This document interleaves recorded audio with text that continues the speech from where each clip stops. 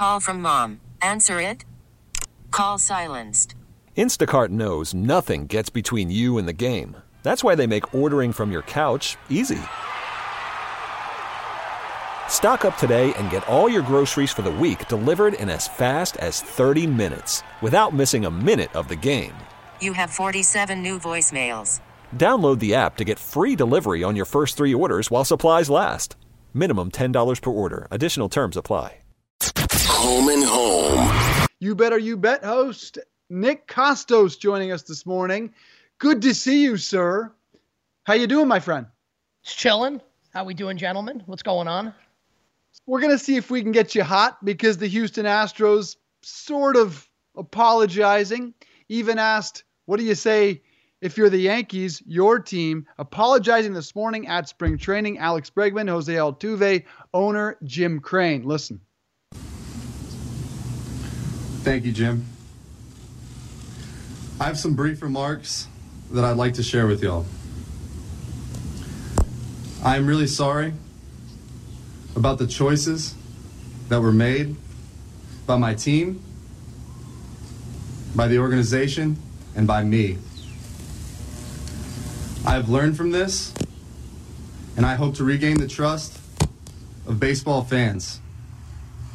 I would also like to thank the Astros fans for all of their support.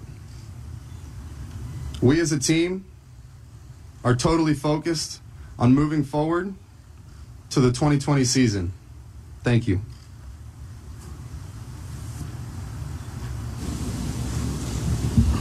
Thank you, Jim, and thank you, Alex. I also will be brief. We had a great team meeting last night, and I want to say that the whole Astros organization and the team feel bad about what happened in 2017. We especially feel remorse for the impact in our fans and the game of baseball. And our team is determined to move forward, to play with intensity, and to bring back a championship to Houston in 2020. Thank you. Mr. Crane, what do you have to say to the Yankees and teams that you beat in 17? Listen, the Yankees have had a few comments out there. Our opinion is, that this didn't impact the game. We had a good team. We won the World Series, and we'll leave it at that. Nick Kostos, your reaction? I mean, they're fucking clown-ass, fraud-ass motherfuckers, right? I mean, like, who would believe this shit? Like, the guy gets... Imagine, like, the ball... And I guess, like, it's kind of like a couple ways to take this, right? Because, like, what are they supposed to say? Like, if you're Jim Crane, what are you supposed to say? Like, yeah, like, we won because we cheated. Then, like, it opens up another can of worms. So, like, one part of me kind of understands why they kind of had to do this and take the PR hit because there's really nothing they can say. But really, like, it's almost like, don't say anything.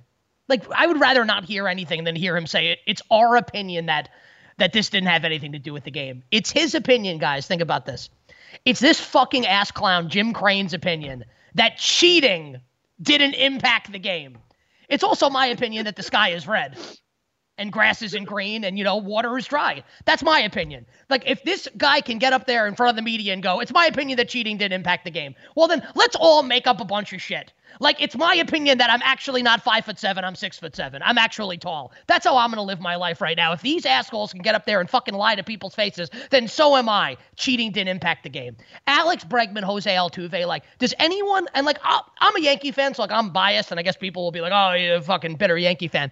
Like, what do you guys think? Like, who is ever going to listen to anything Jose Altuve or Alex Bregman ever have to say ever again? Like, you cheated, you thumbed your nose at it, especially that piece of shit Bregman. And I'd love to hear what fucking Justin Verlander has to say about all this. Justin Verlander's got something to say about fucking everything. He's, killing writers from the Detroit Free Press last year, who used to cover him when he was at the Tigers. That guy he gives shit to. Verlander's got a comment about everything under the sun, but then his team cheats to win the World Series, and now he's on the fucking side of a milk carton. Like, get these fuckers out of my face. Like, they're going to get booed relentlessly all season long. It's not going to be enough. They should really have the World Series title stripped from them, and they should thank their lucky stars that that's not the case. Like, the toothpaste is out of the tube. You can't put it back in. But, like, all of these guys especially Bregman and Altuve. Like, scarlet letter C for the rest of their careers. That C stands for cheating. Cheating, lying-ass, scumbag-ass motherfuckers. Fuck the Houston Astros.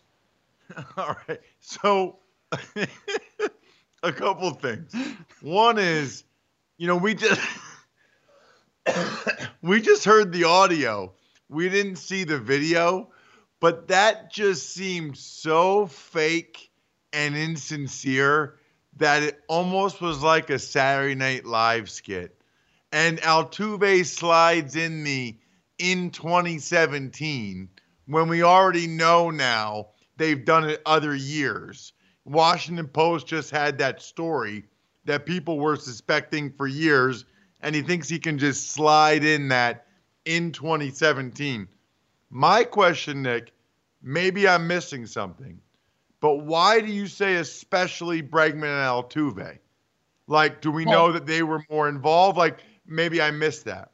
Well, Bregman's kind of always been like one of these guys that's like, fuck everybody else, I'm better than everybody. And I think that's kind of why they sent him up there, because he's been one of these fucking righteous, holier than thou, sanctimonious, self-righteous son of a bitch pieces of shit that gets up there and is like, oh, yeah, we're the Houston Astros, we're fucking better than everyone. And then Altuve's the fucking MVP, and Altuve's the one who's like, oh, no, don't rip my shirt off. My wife doesn't like it. Like, fuck you, man.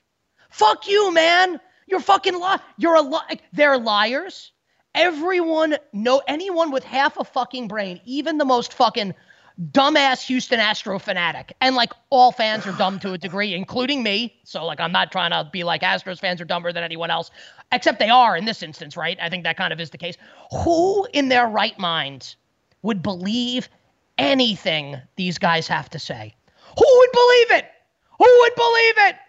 It's our opinion that cheating didn't affect the outcome of the game. Really? Is that your opinion? Great. It's my fucking opinion then that the moon is what actually lights up Earth during daylight and not the sun. That's my opinion. Cheating did impact. Fuck you. Fuck them. Like, just don't say anything. Don't fucking say anything instead of saying that. Yeah, that should have been a no comment. That's a bad comment by him. So, I mean, they have to answer. Like Altuve, they have to answer for whether or not they had buzzers, right? Number one. Number two, I'm just so curious to see how much worse as players they are now. I guess it's not going to make, will it be a noticeable difference or not really? It's really, we talk about this on You Better You Bet. It's really kind of tough to say here because this is kind of unprecedented, right? So Baseball Prospectus has their PECOTA projections, right? Which is their algorithm that they run to determine what a player's performance is going to be, based on 162 games, that huge sample size, and then, projecting what records are going to be, right? So the Astros per PECOTA are projected to win 98 games this year, which is the Yankees are projected to win 99 games just for the sake of comparison, right? So I think when you look at on the field, the Astros are still really good. Jose Altuve is still a good player, regardless of whether or not they had the sign stealing. Alex Bregman is still a good player. Verlander's still going to be a good pitcher. They still got good players. But what you can't quantify is the black cloud that's going to be hanging over them the entire season. The fact that they're like pro wrestling heels and they're going to feed off of the booing that they're going to take on the road with them the entire season. Maybe they're going to be better for it, but I think it's kind of very tough to quantify what the Astros are going to look like this year. I tend to think that they're probably going to be a little better than people expect them to be in the regular season, just because the talent is there. So I actually, I think they're going to win the AL West still, and I think this is going to be a big time issue for baseball the entire season, because I don't think the Astros are going to this is not an 81 team. No way, no how. People stay healthy. This is a team that's winning 90 plus games. There's no doubt about it. I want to get your thoughts on another of your teams, and that's the New York Knicks, who had some interesting stories this week. One was that they're the most valuable organization in the NBA, $4.6 billion for an organization that can't get out of its own way. They have their branding rep, Steve Stout, go on ESPN and basically fire the coach and the entire staff, prompting Mike Francesa, radio.com, to say, how much more of a laughingstock can this franchise become? Can you answer Francesa's question? No, I don't want to. Do we have to talk about the Knicks? Like, why? Like, what is different like this than anything else that's happened over the last 20 years? It's Groundhog Day. Like, I stopped like giving a shit. Like, your guy Dylan that you have working on the show, I give Dylan a lot of credit. Dylan Burns, right? He is still like emotionally invested in the Knicks, and he's younger. He didn't even get the 90s like I did to really appreciate like how good like the Knicks can be and how the city transforms when the Knicks are good. Like I had when I was growing up as a kid. But like, here's what I would say to Dylan and all the other people that are like emotionally invested in the Knicks. Why would you do this to yourself? Like, I really don't care. Like, I don't think it's news. Wow, the Knicks are a clown show. Great. How is this any different than anything else that's happened over the last 20 years? They suck. I'm hoping against hope that Leon Rose, I wanted World Wide West to be involved also. I'm hoping against hope that Leon Rose can help bring some credibility to this organization, but who the fuck knows, man? I mean, fucking Jackass the Clown is still in charge, fucking Jim Dolan. So I don't fucking know. I don't fucking care. I'm past it. I can't devote my energy getting upset about the Knicks. I just can't. Are you excited and or encouraged about, I never even thought, Nick, about betting on like the dunk contest or a 3-point shooting contest. I feel like that would be amazing. Oh, yeah. I've been doing it for like 15 years. It's great. It's tremendous. And honestly, it makes Saturday is a more fun all-star weekend day than Sunday because the game is like whatever. And like, honestly, I tried to read like when they put out, and I know it's to honor Kobe. So like, I am not shitting on that part of it where like they're going to 24 at the end, but I'm trying to like read the rules of like this new all-star game. And it felt like I was studying for a test and I'm like, fuck, I've been out of college for like 15 years. I'm done. 20 years. I'm out. So I'm out. I'm not even looking at the shit. So I don't even know what the rules are. I don't care. It's irrelevant to me. But Saturday night is going to be great. So we've got the dunk contest, the 3-point contest, and the skills contest. I'll give you quick picks for all three. Aaron Gordon's going to win the dunk contest. He's the favorite plus 130. We remember, everyone wants to talk about the Vince Carter dunk contest in 2000, the Michael Jordan Dominique great showdowns in the late 80s. The Aaron Gordon Zach LaVine dunk contest, which LaVine won, which Aaron Gordon probably should have won, is one of the great dunk contests of all time. Like, Gordon is like a world-class dunker, and not just a world-class dunker, but a world-class like prop dunker in an event like this. So, I mean, there are other guys like Dwight Howard. If he does a big Kobe tribute and like it came out after Kobe passed that, Kobe was going to be maybe involved with the dunk for Dwight. If he does a big Kobe tribute, maybe that gets like the sentimental vote. And I hate to kind of use that in like handicapping, but I think we have to here. I'm still going to go with Aaron Gordon plus 130. He's the favorite. In the 3-point contest, here's a change that everyone needs to know about. So in addition to the regular like 5 stations or is it 5? Yeah, 5 stations where you shoot from. Now you have a couple shots from a farther distance as well that you can get more points on. And I think that's going to favor Trae Young, honestly, who is bombs away all the time. Trae Young is one of the favorites here, but I look to him to win the 3-point contest. And let's take a shot right now for the skills competition here. I'm going to take a big man here. And let's keep in mind that De'Aaron Fox was the favorite last year, didn't make it out of the first round. Because if you get tripped up on like the passing or the 3-point at the end, you can easily get eliminated in something like this. So I'm looking for long shots when it concerns the skills challenge. I'm going to take a look at the son of, he's not my Vitas, he's not your Vitas, our Vitas Sabonis. Arvydas' son, DeMontis of the Indiana Pacers, is a big man who, like his pops, who came to the NBA late. Just a quick aside here. Arvydas Sabonis, if he had played in the NBA in his prime, would have gone down as like the greatest passing big man of all time, one of the greatest centers of all time, but came to the NBA late, so doesn't get the credit he deserves. DeMontis is a great passing big man. He can put the ball on the ground. He can shoot from long distance. DeMontis Sabonis plus 700 will be my pick for the skills competition. Sabonis for the skills competition, Gordon for the dunk, Trae Young for the 3. Love it. All right, want to see what kind of human being you are before we go, Kostos. And it's really easy. When you're pulling into a crowded parking lot. Well, I'm not sure about that. I still have faith in you. You're pulling into a crowded parking lot. I don't really care what you think. Behind you. That's cool. Nothing ticks me off every day more than dropping off, picking up kids. Maybe I'm going to dance. Maybe I'm going to basketball. One of the 19 things I drive my kids to all week. And there's always some asshole taking an extra 2 or 3 minutes to back into a freaking parking space in a crowded parking lot where traffic is streaming in, all to save yourself about 9 seconds when you leave that spot later on. There is a special place in hell for every one of you that takes an extra 2 minutes while I back into a parking space. Are you selfish or unselfish? I don't really think that's like a selfish thing to do that. I mean, I don't really back into spots because I have like bad depth perception. So like I am a great driver, right? Like I'm a phenomenal driver, but when it comes to like parking and shit, like I feel like I may need glasses or something because my depth perception's all off. Like I'll park and I'll think I'm like right up on the curb and I'm like 10 feet away from it. And like I have like 20/20 vision, so it's like weird. I don't know. But like I don't think there's really a problem with people like backing into the spots. Like what's wrong with that? There's a lot of shit that gets under my skin and pisses me off. Like I don't think that's one of them. Oh, it is. It gets like, you know what pissed me off yesterday? You know what pissed me off yesterday? Like what? I went to park. I got my hair cut yesterday. I went to park in front of the salon, and some fucking asshole was like halfway in both fucking spots. So I had to like park like way back in order to get a spot that was like somewhat close to where I needed to go. That fucking piss. That guy should be fucking. I would never say that someone should be executed for something like that. But if I were to say it, it would be about that person that was in both spots. That kind of shit is infuriating. The person that wants to back into a spot but like stay within the lines and like not be in multiple spots, that's okay. It's the fucking assholes that can't fucking fit in one spot that should be fucking killed. I said it. That's right. Executed. Jesus, that is hot. Hot take. I don't like that guy either. That guy is actually worse than the moron. That guy's worse. That guy's worse. Can I ask you guys a question? Yeah. Are we over time? I don't care. Yes. Did you guys? I do. Did you guys see the? I appreciate that. Did you guys see the video of like, and I don't know whether it's doctored or not, of the guy like hitting the woman's seat that was reclining on the airplane? That was on Twitter like all day yesterday.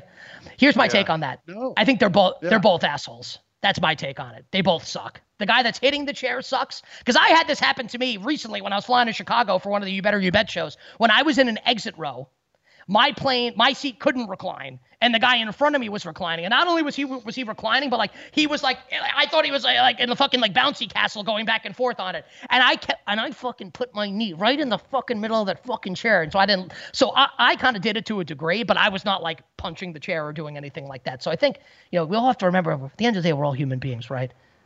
They're both assholes though. The fucking recliner's an asshole, and only an asshole because it's the last row of the plane. That's the only reason why. Otherwise, I think everyone should recline. Okay, Ross is a recliner. This is a great but like, what's wrong with reclining? Have to. I go with the flow. I don't want to be the only guy reclining. I don't want to be the one dickhead that's breaking up the row of everyone who's being courteous to everyone else. Fuck that. But well, honestly, so here's my thought. Like, if everyone has the ability to recline, I think like there should be should be unwritten rules of flying, like unwritten rules of baseball. If you're sitting in front of the exit row, you should not be able to recline because they can't recline. So then you're right in their fucking shit. Well, I guess my idea sucks because then you'd have to go all the way defeats your whole purpose, idiot. Yeah, it's stupid. The row in front. Yeah, I guess you're right. The row in front. Yeah, I mean, yeah. I'm going to be Jim Crane, guys, and be like, I still think my idea was a good idea. Hey, dude, let me just summarize, okay? The whole plane is designed for everybody to recline, number one. Like, if you look at a map and see a video when everybody reclines, it's perfect. And number two, make sure you don't have the row where you can't recline. How about doing a little research? How about picking your seat ahead of time, okay? I don't feel bad for the morons that don't do that.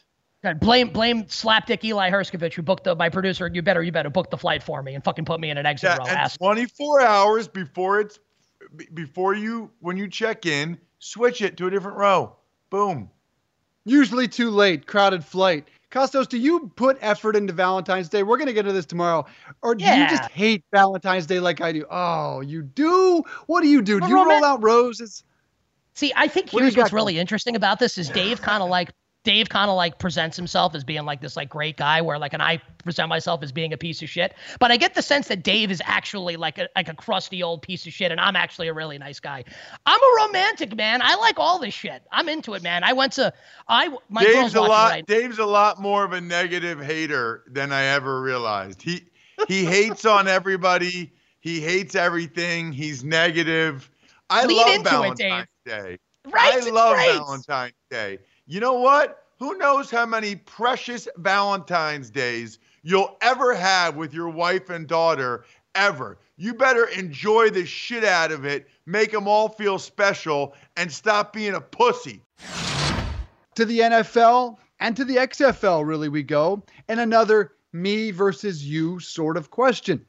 Should the NFL consider first you, the tens of millions of television NFL viewers across the country, most of you who either can't afford to or just don't want to go to an NFL game, should that be considered first, or should the true hardcore NFL fans, the season ticket holders, should they be the consideration first for the league? Who is more important? Because this league was built on the backs of season ticket holders and those fans who want to tailgate and go pay an extra $100, $200 to see a game, to see 8 games a year.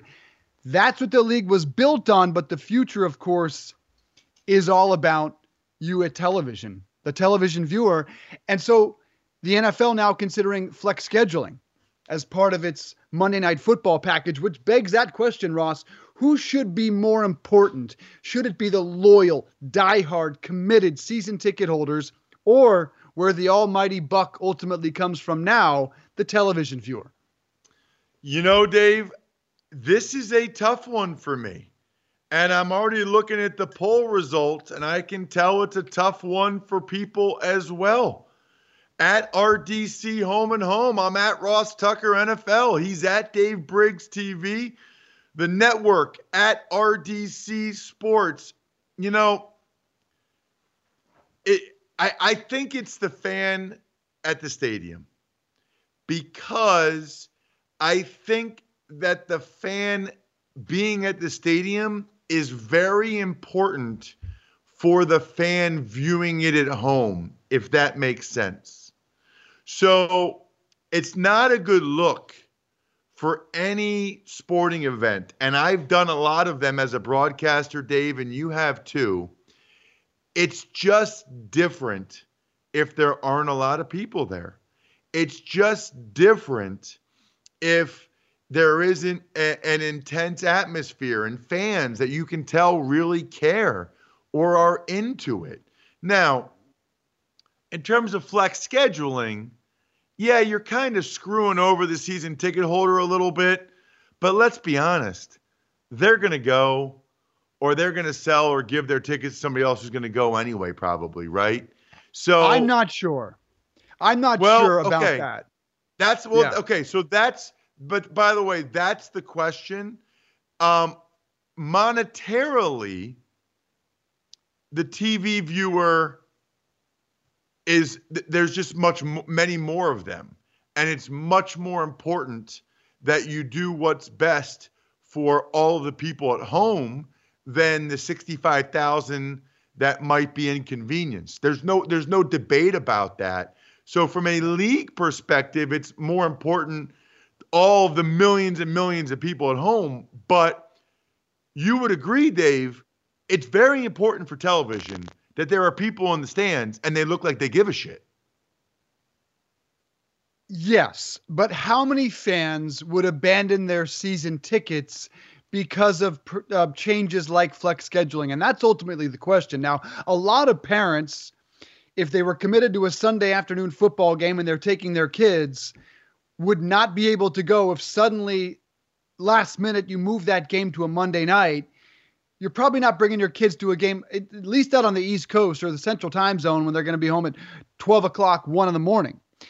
Those fans that travel to games, you're talking Packers fans, you're talking Steelers fans, you're talking Patriots fans, probably a few other fan bases as well, but those are the core traveling fan bases. Would they stop traveling to away games if all of a sudden they plan to fly in, fly out on a Sunday, you move that game to a Monday, it's going to cost them several $100 more to change their plane reservation. So what type of an impact would moving games from a Sunday to a Monday night, what type of impact would that have on the crowd? Look, bottom line is it's not as great a game at stadiums. No game is. Maybe baseball.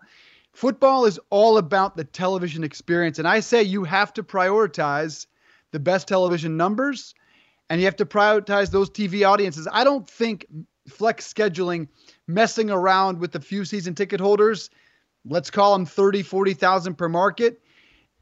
The benefit you'd get from moving a great game to Monday night is far greater than the outcry of a few thousand season ticket holders, in my estimation. You got to go with the TV experience here. Yeah, you know what? I guess it all depends on whose perspective we're coming from, right? I mean, every season ticket holder, Dave, would say the season ticket holders at the stadium are more important. Everybody that doesn't go to the games and watches at home would say the television people are more important. I guess the question that we really need to debate is the team and the leagues themselves. Because I'd also say this, Dave, not only are the people in the stands very important from a television perspective, but those are usually the diehards of the diehards, bro. Like, those are the people that buy the most merch. Those are the people that spend. Look, I know the TV ratings are big, right? I get that. But for individual teams, they don't, I mean, they do care about the national television audience because they get that national TV money. I get that. But that goes up a ton every year. Those people that go to the stadium, they all have jerseys. They all buy a bunch of beers and $12 hot dogs. I mean, they go there and they throw a couple $100 right in your pocket if you're the team. I think the teams might say the people at the stadium. I think the league would say it's the people at home. I think the teams would say publicly it's the people in the stands. I think they would say privately and in negotiations, just make me some money. Just make me rich. And what makes me richest is that massive television deal that some feel could go up 40, 50% in the next TV deal. So yes, publicly, I think they would at least pledge to you that it is those season ticket holders, because that has to be your public face. But it's a big question. Well, here's the question too, Dave. Sorry. And here's the question too is, here be my question. And then I could answer this. How much more money do they get from ABC, ESPN if they institute flex scheduling? Like, if that's $10 million, I'm saying, I don't know. If it's $50 million, that might be different. So to me, on some level, we need to know, and maybe we can get some TV guy on, what the value is of ABC/ESPN being able to flex schedule a good game from Sunday to Monday when the Monday night game's shitty. Yeah, that's a big good business question. So let's figure out somebody that can. I'm guessing the benefit from TV money exponentially outweighs. I mean, you're not going to be playing in front of an empty stadium. You might impact a few thousand fans that are probably going to have to bail. So absolutely, I think this leans heavily towards the television audience. And it's a question for your XFL as they're building a league. What should they focus on as well? Because what we saw in week 1 of the XFL and what we'll see this coming weekend is it's all about the television product. Would you go to an XFL game? I would not, but I don't go to NFL games either, because to me, the benefit of the XFL, what makes it unique is the television experience, the refs being mic'd up, the coach being mic'd up, hearing the last second communication with the quarterback, the replay booth being mic'd up. It's all about those television experiences, the in-game interviews with players during the game, if you hadn't seen it on week 1. So it's clear that the XFL is all about the television dollar, and that tells you a lot about the economics, I think, of football, that they are focused on some increased TV numbers. And yeah, as long as they get 14,000 in a stadium, looks like they're going to be okay. Now, there's a different question, is should they play in smaller stadiums? And I think the NFL should ultimately as well. Smaller stadiums look better, feel better when they're full, rather than putting that same number in MetLife. But Ross, would you go to an XFL game based on the television product? No. I think what the XFL has going for them is that they're willing to be very aggressive and creative with the television product. I mean, that's their shot, in my mind, is to be even more aggressive with the TV product, be even more aggressive on the sports betting thing. Like, I got to tell you, I mean, they're spending pretty good money on these quarterbacks from what I've heard. I probably would have spent the money on Manziel, probably would have spent the money on Tebow to get more people watching. Probably not Kaepernick, although even at $20 million, I think you could argue that Kaepernick would give you a return on that investment. With that many people watching and curious and all of his supporters, everything that goes along with that, all of the attention and buzz you would get, I mean, it's probably $20 million worth, to be honest with you. So I probably would have done that. I'd be even more aggressive on TV. And like Jim Zorn came out and said, I didn't know that they were going to talk about, the microphones would be that. Jim, we're trying to let you have a job, bro. Okay? We are trying to let you have a job in football. All you have to do is let them have everything you say. Who cares? Who gives a shit, Jim? You're not saying anything that interesting or that earth-shattering anyway. In fact, it'd be nice if you did. I mean, they made, like, if we had Oliver Luck come on again, I would tell him all these things. But that, to me, is a big mistake. Like, every coach and every player should be keenly aware that there's microphones everywhere. And, by the way, encouraged to say shit. Positive, negative, energetic, I don't know. But it shouldn't be, I really was surprised. That I didn't think they'd have that kind of access. Jim, we're trying to give you a job, dude. We're trying to let you keep a job. Help me help you, Jim. Help me help you. Help me help you. I had a question on unbelievable. I have a question for you. Strategically, all the mic'd up coaching calls to the quarterback, all the mic'd up coaches, how much would that hurt or help your opposition prepare for you? Do you now have to change up your terminology for offense and for defense each and every week because now the other team knows what Omaha means? Okay, first of all, Omaha means we're going to snap the ball on first count. Omaha Blue Goat. Omaha Blue Goat. So now I just told the whole world that secret, okay? That's number one.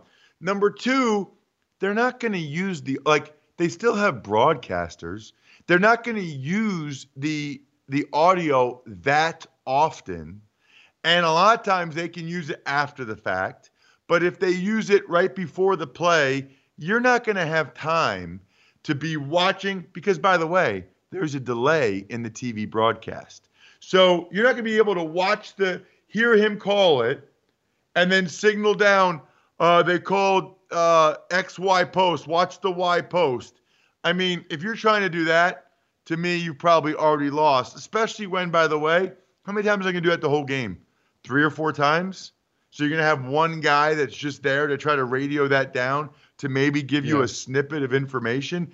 I don't think it's that big of a deal from a competitive standpoint. I mean, nowadays, Dave, they have that microphone on like the umpire. You hear so much. Like you can hear NFL quarterbacks, their whole cadence and everything. I hear Brady say, Lido, which means they're dueling Mike to Sam to the left side. Rita is a duel Mike to Sam to the right side. Like I still remember what that stuff is. Rita, the line is sliding to the right, dual reading the Mike to the Sam, whoever comes. I mean, everybody knows what that is. Okay. I'm glad to hear that because I was just watching that that broadcast in week 1 thinking about how is this going to factor into preparations? How much more difficult would changing your terminology be each and every week? Worried about letting someone else pick out the perfect avocado for your perfect impress them on the third date guacamole? Well, good thing Instacart shoppers are as picky as you are. They find ripe avocados like it's their guac on the line. They are milk expiration date detectives. They bag eggs like the 12 precious pieces of cargo they are. So let Instacart shoppers overthink your groceries so that you can overthink what you'll wear on that third date. Download the Instacart app to get free delivery on your first 3 orders while supplies last. Minimum $10 per order. Additional terms apply. We really need new phones. T-Mobile will cover the cost of 4 amazing new iPhone 15s, and each line is only $25 a month. New iPhone 15s? It's better over here. Only at T-Mobile, get 4 iPhone 15s on us and 4 lines for $25 per line per month with eligible trade-in when you switch. Minimum of 4 lines for $25 per line per month with autopay discount using debit or bank account. $5 more per line without autopay, plus taxes and fees. Phone fee at 24 monthly bill credits for well-qualified customers. Contact us before canceling account to continue bill credits or credit stop and balance on required finance agreement due. $35 per line connection charge applies. See T-Mobile.com. Mel Tucker packing his bags, leaving my alma mater, Christian Fauria's alma mater, and Drew Pearson's alma mater. The former Cowboys wide receiver joins us later on this morning and going to Michigan State for more money. Damn it. I'm just pissing myself off this morning. I'm Dave Briggs in Connecticut. Ross Tucker's in Pennsylvania, and Christian Fauria, Sports Radio WEEI, former Patriots and University of Colorado tight end, joining us now on the phone. Christian, good to talk to you. A lot of sports stuff to get to, but I start with this. When you pull into a parking lot, you take your kids to a lot of stuff. You pick them up at a lot of things. Do you back into a parking space, or do you pull into it efficiently and quickly and let the rest of the parents move along the way? What type of human being are you? Well, I'm an efficient human being. So if I have the opportunity, I am backing in. But I'm always backing in because I want a quick getaway. But if I'm in like a drugstore or if I'm at like a shopping mall where there's a lot of people, I go head first and I don't worry about it. But at work, we have this discussion / fight all the time. I back in. I feel like it's more efficient. I feel like it's smarter. People who go in head first when they don't need to are lazy, but that's me. What you got? All right, Tucker, go. Well, I was going to say, as usual, Christian, you are right, and Dave is wrong. Back in nation represent.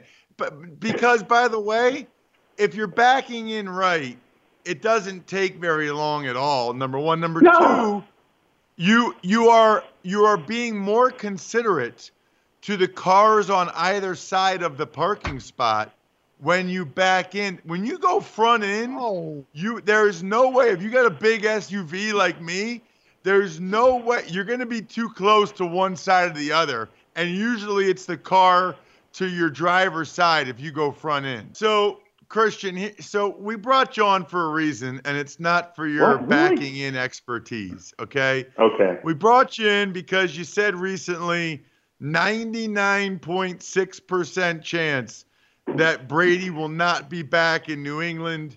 You live up there. We played together up there. Yeah. You have a show up there. What changed? What information do you have? Why do you feel that way?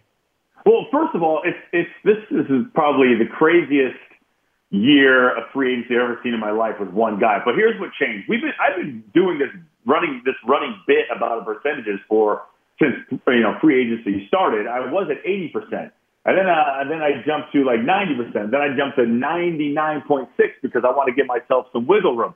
I didn't talk to anybody. Nobody sourced any information from me. This is purely my opinion based on just my experience. 1, with free agency, 2, with the Patriots, and 3, I would say based on just all the bogus information and that is out there and what the reality is, because I started thinking about myself as a free agent and what I was doing and how every time I was a free agent or becoming a free agent, I knew a year ahead of time.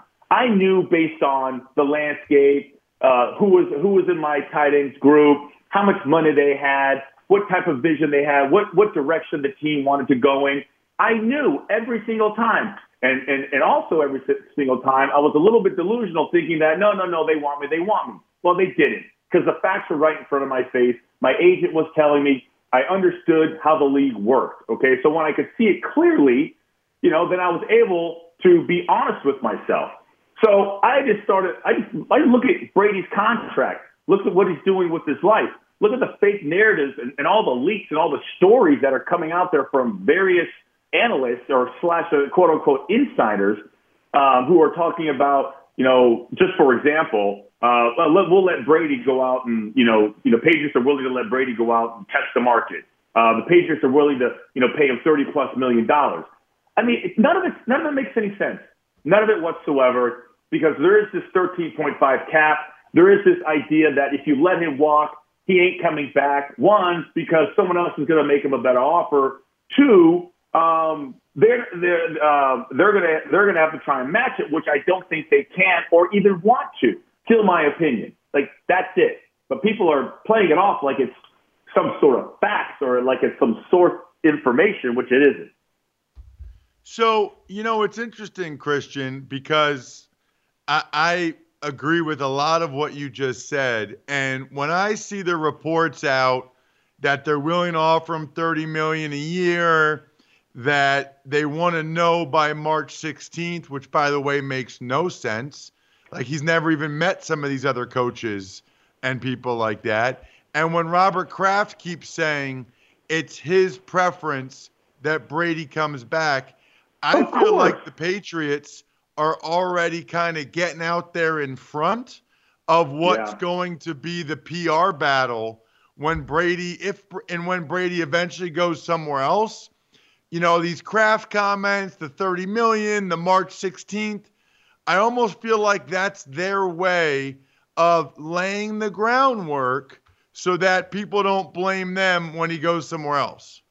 Yeah, you're on it. I agree with you. After I don't know how many days or it's been, I just felt like on Wednesday, I I was being lied to. I was being taken advantage of. I used to have this offensive line coach, who used to say, don't, and when guys would give them false information during a play, instead of being honest with what happened, they would lie during, a halftime adjustment or during, series. And then I remember he said, stop peeing on my head and telling me it's raining. Stop trying to act like it's something when we all know that that's not what it is. And I think there is this PR push. I do think there is this, let's get out there, but the information is misleading and it doesn't make any sense and it doesn't add up. So I was like, I'm just going to try and look at it from a player's perspective who was in the league, was a free agent multiple times, had a family, was nearing the end of the career, was trying to lay roots, was trying to serve not only my wife, but my kids and my career and trying to do the right thing. That's how I looked at it.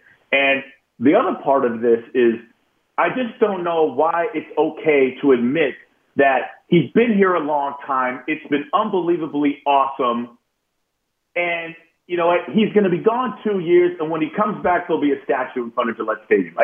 Why? It's like nobody wants to be blamed for him leaving. If he does leave, nobody wants to take the blame for it. Well, it wasn't our fault. We offered him we said we'd offer him up to $30 million. I don't believe it. Yeah. Well, Brady said, it's all about weapons. Well, we're not giving them weapons.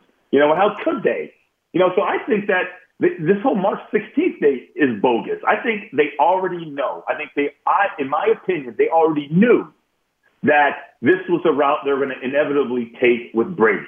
Yeah. And that's okay to say that. It doesn't mean the world's coming to an end. Christian Fauria with us, former Patriots tight end, host of WEEI, Ordway, Merlone, and Fauria. You look at that as a former player. You look at major sports news yesterday as a parent and as a former University of Colorado tight end. Your son, Caleb, committed to play for the University of Colorado to go play for Mel Tucker. Mel Tucker, after one 5-7 season and a pretty stellar recruiting class that included your son, bolted to Michigan State for one reason and one reason only, a significant one. They doubled his salary. What's your reaction to Mel Tucker telling parents like you and kids like your son that he's going to be there, he's committed, he is staying, and then leaving for money? Yeah, I have a lot to say on this, and I want to be careful because emotionally, like, I was affected by it, right? Because he does talk to you. You do give up other opportunities. Like, my son had his choice of where he could go, and he chose Colorado for a big reason because of Mel. But I did tell him this. I said, listen, like, they're all lying to you, all of them. They all lied. It's like it's part of their job to lie for a living. Hey, offer scholarships that aren't real scholarships unless you take a unofficial visit so they can, whatever. It's like on and on and on. So they're constantly lying to you, and there's always some truth in there to kind of convince you that, they want you to sign there.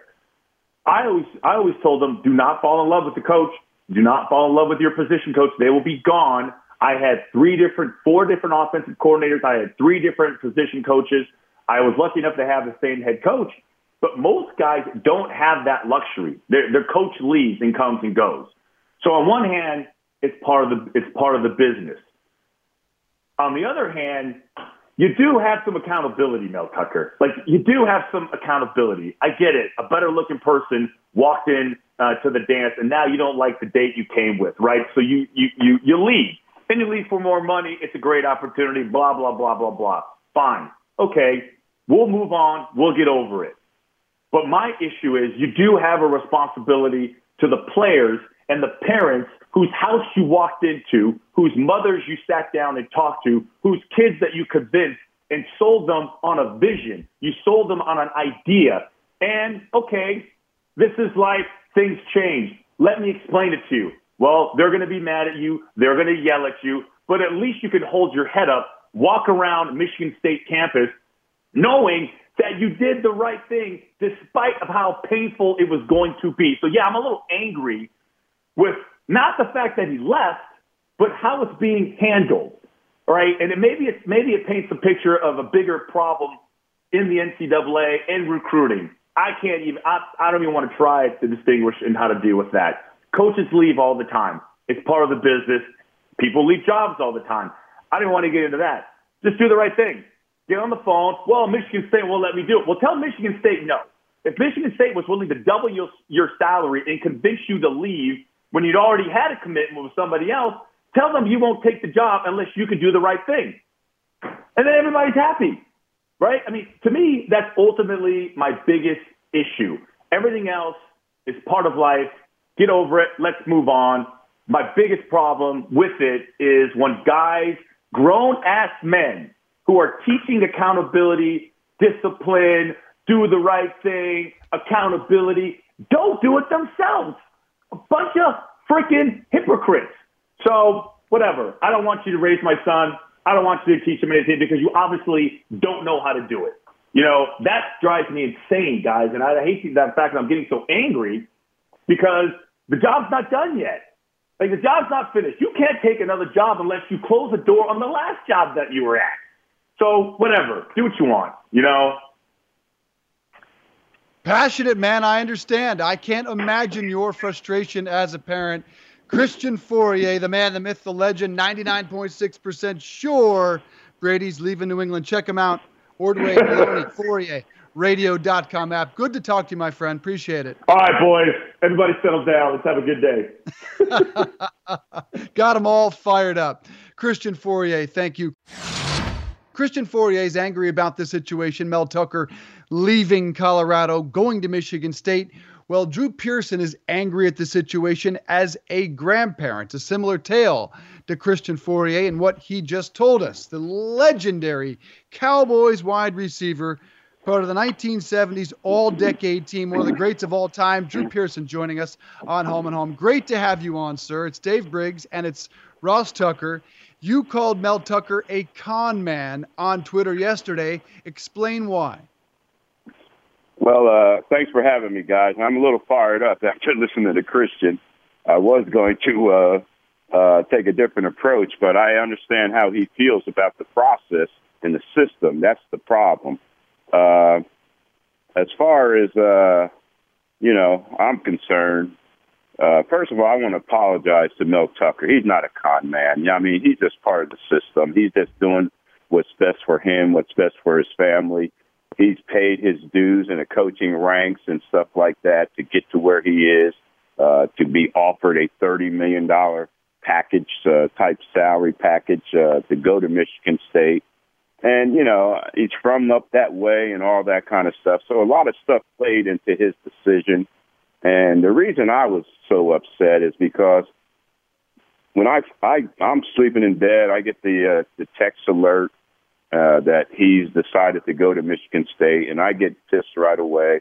And I contact my grandson, did he hear about this? And he says, yes, I heard about it, Grandpa.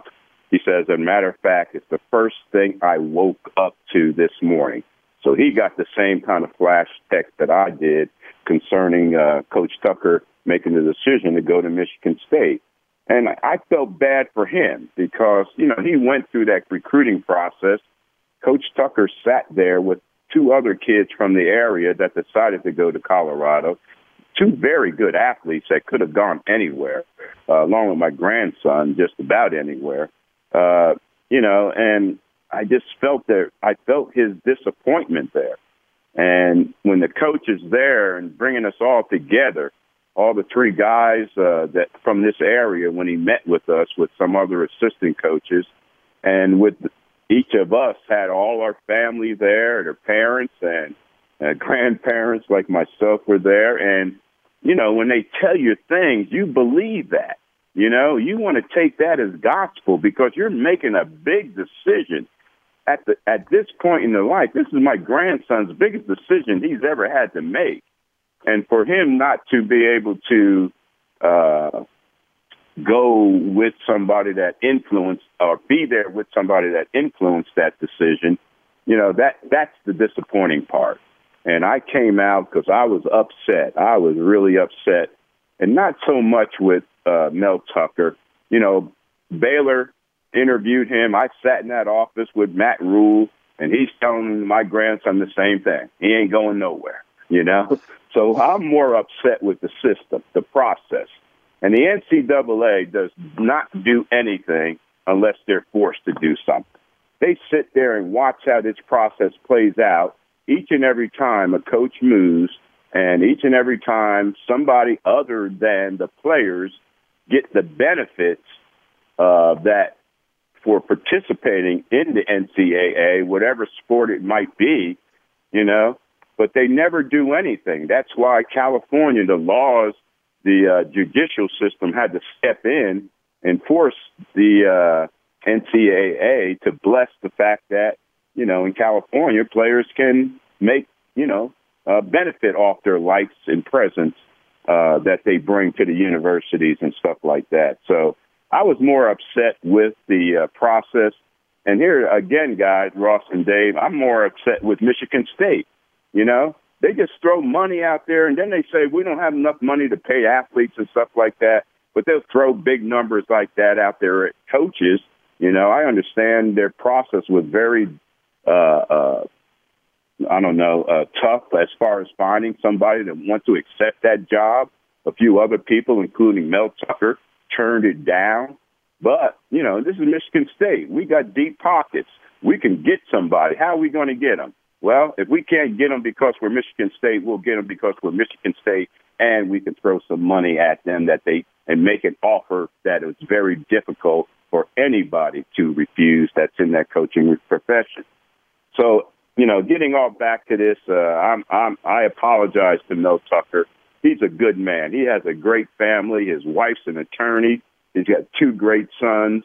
And I hope that, you know, they didn't take that to heart, that their father, their husband is a con man, because he's not that by any means, for sure. Yeah, Drew, well said on a lot of different levels. Always good to talk with you. I talk with recruits all the time and absolutely tell them to not pick a school based on the coach, but obviously that's a big part of it. Absolutely. Correct me if I'm wrong, Drew, but there is not a mechanism whereby your grandson can immediately transfer and not face any issues in terms of sitting out as a result of this. Because to me, that would seem to be the easy fix, would be that if there's a material change, like the head coach or position coach leaves, that the players at that position, or any of them if the head coach leaves, should be able to transfer immediately without penalty if they so desire. Yeah, that definitely. If the coach can do it, why can't the players do it? And the coaches complain about it. They complain about the transfer portal and all this. They complain anything that takes away from what they're trying to achieve. You know, coach up the next guy up. You know, if this guy wants to leave and he doesn't see it's the fit for him, you know, they should be able to leave just like the coaches can leave without any penalty. Mel Tucker is not going to have to sit out a year. But if my grandson, unless Colorado releases him, and other schools have contacted him since yesterday, since this news came out about my frustration, and of course with Mr. Tucker going to Michigan State. And so other schools have contacted my grandson, and I'm sure the other guys from this area that made commitments to Colorado, because they're very good athletes, I'm sure they got contacted by other schools as well. But what happens if that my grandson, can he decommit and go to another school? Will Colorado step up and release or make it the release available for these guys to go on to another school if they so desire, since a big part of their decision to go to Colorado was Mel Tucker. I mean, he's a great man. I mean, I wanted to sign with Colorado after talking to him, you know? So he had a big influence. Yeah, you pick the school and the school and the education and the course of studies that the school has to offer. You pick a school for that reason. There's no question about that. But the big influence in your decision is the coach. So anyway, the players need to have the same equal rights as the coach to move on. And these coaches recruit players each and every year. You know, they're nest eggs, so to speak, as far as the wealth of players they have on their roster doesn't get depleted like the NFL. It doesn't change over. And it changed over in 4 years. You get these kids for 4 years if you treat them right, and they get the playing time they desire. You get them for those 4 years, and they expect to be there for those 4 years. So anyway, it's the process, it's the system, and you know how everybody has a price. And Michigan State realized what they had to do. They had to up the price to get the coach that they want, and that's what they did. Hey, everybody, it's Ross Tucker. Thanks for listening to the Home and Home podcast. Remember, you can watch or listen live every day from 8:30 to 10:30 a.m. Eastern Time exclusively on the radio.com app or on the web at radio.com/home. We really need new phones. T-Mobile will cover the cost of 4 amazing new iPhone 15s, and each line is only $25 a month. New iPhone 15s? It's better over here. Only at T-Mobile, get 4 iPhone 15s on us and 4 lines for $25 per line per month with eligible trade-in when you switch. Minimum of 4 lines for $25 per line per month with autopay discount using debit or bank account. $5 more per line without autopay, plus taxes and fees. Phone fee at 24 monthly bill credits for well-qualified customers. Contact us before canceling account to continue bill credits or credit stop and balance on required finance agreement due. $35 per line connection charge applies. See T-Mobile.com.